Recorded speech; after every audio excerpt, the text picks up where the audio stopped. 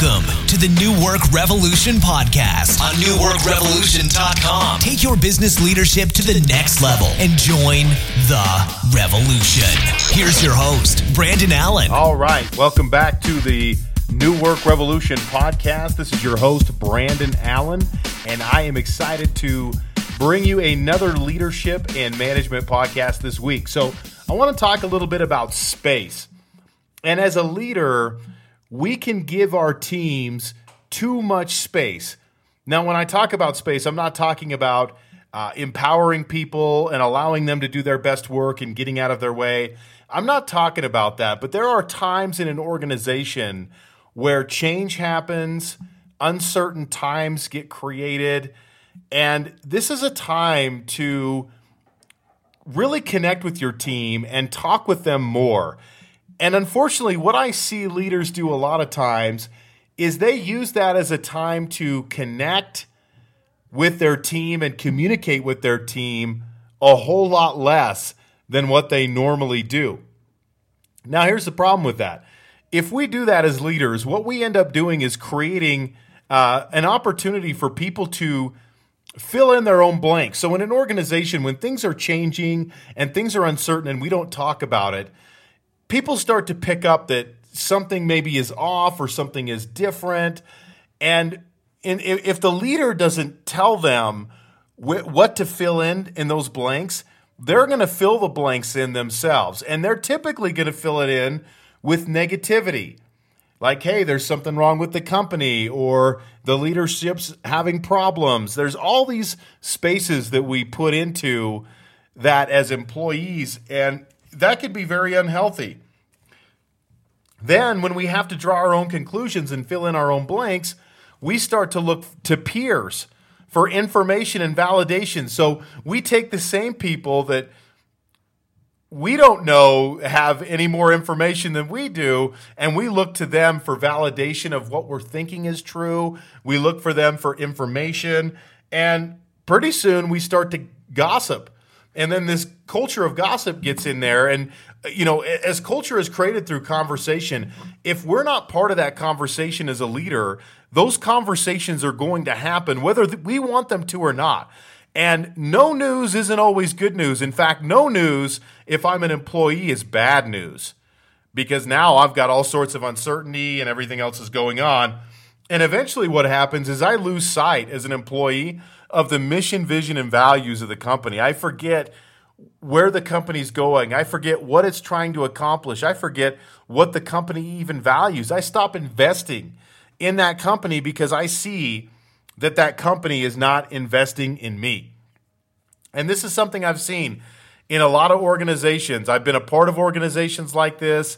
I've seen it in organizations that I've coached and consulted with, and it's such a dangerous road to travel down, because when we leave that space open for our team, we're giving them all this opportunity to fill their uncertainty with their own viewpoints. And this is the same where, as leaders, when we create change, it's really easy for us to not talk about the change. We just change. And part of this is a vulnerability issue, because when we talk about change, then we have to admit that there was something that wasn't ideal that we had to change from.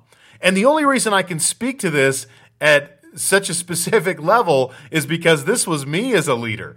And the problem with being this way is when we don't communicate what we're changing and what we're doing and why, people will just draw their own conclusions. And typically they'll draw negative conclusions about what we're doing. And what we want them to do is draw positives, or at least keep them informed so they understand what's happening and why.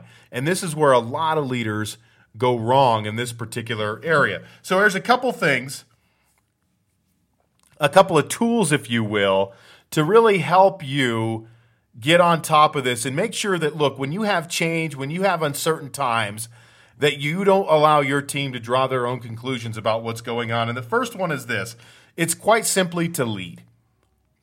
And in the absence of leadership, people will get their information from wherever they can. They'll get it from third-party vendors. They'll get it from their neighbor. They'll get it from their spouse. They'll get it from coworkers. They'll get it from customers. And that becomes really dangerous because, number one, some of those people that I mentioned don't even work in the company. And the other problem is the other people that I'm talking to really aren't as informed about the situation any more so than I am. So that can be very problematic. And it's really easy as a leader to forget to lead and do the important leadership things that we need to do in order to have a healthy organization. And so I'm talking about communicating. I'm talking about checking in with your team, whether it be weekly or monthly, one-on-one, as a group. It's so important to do these check-ins. It's so important to goal set. It's important to connect. And I see organizations all the time that forget to goal set. They forget to do connection with their team. All these things are functions of a leader. And if you don't have leadership in your company, you've got a company that is probably fragmented and not working together towards a common goal. So the second thing is to really adjust our schedule to do it right, because I think what keeps us from leading is not having the time and space to do it. And so, I talk with leaders all the time, and they're like, well, what do I need margin for? I just want to fill my time with activity and things that are productive.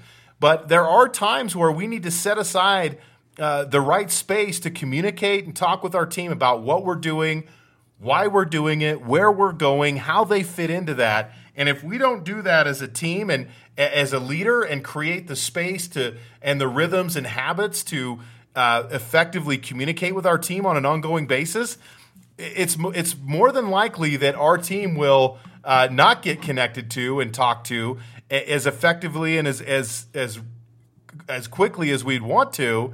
And again, then we start to create that space because we're letting time drag out. We're allowing people to talk and communicate. Now we're taking small issues and little issues that we can nip in the bud. And now because of gossip and uninformed communication, now all these big problems are created as a result of that. And it's our duty as a leader and our responsibility as a leader to ensure that our team understands what's going on and get everyone on the same page. So think about this in your organization. If you've ever gone through change, if you're planning on going through change, if you're going through some uncertain times, talk to your team about what that looks like, how they fit in, and make sure that you're over-communicating the situation, because as leaders, it's really easy to under-communicate those situations. So I want to thank everyone for listening this week.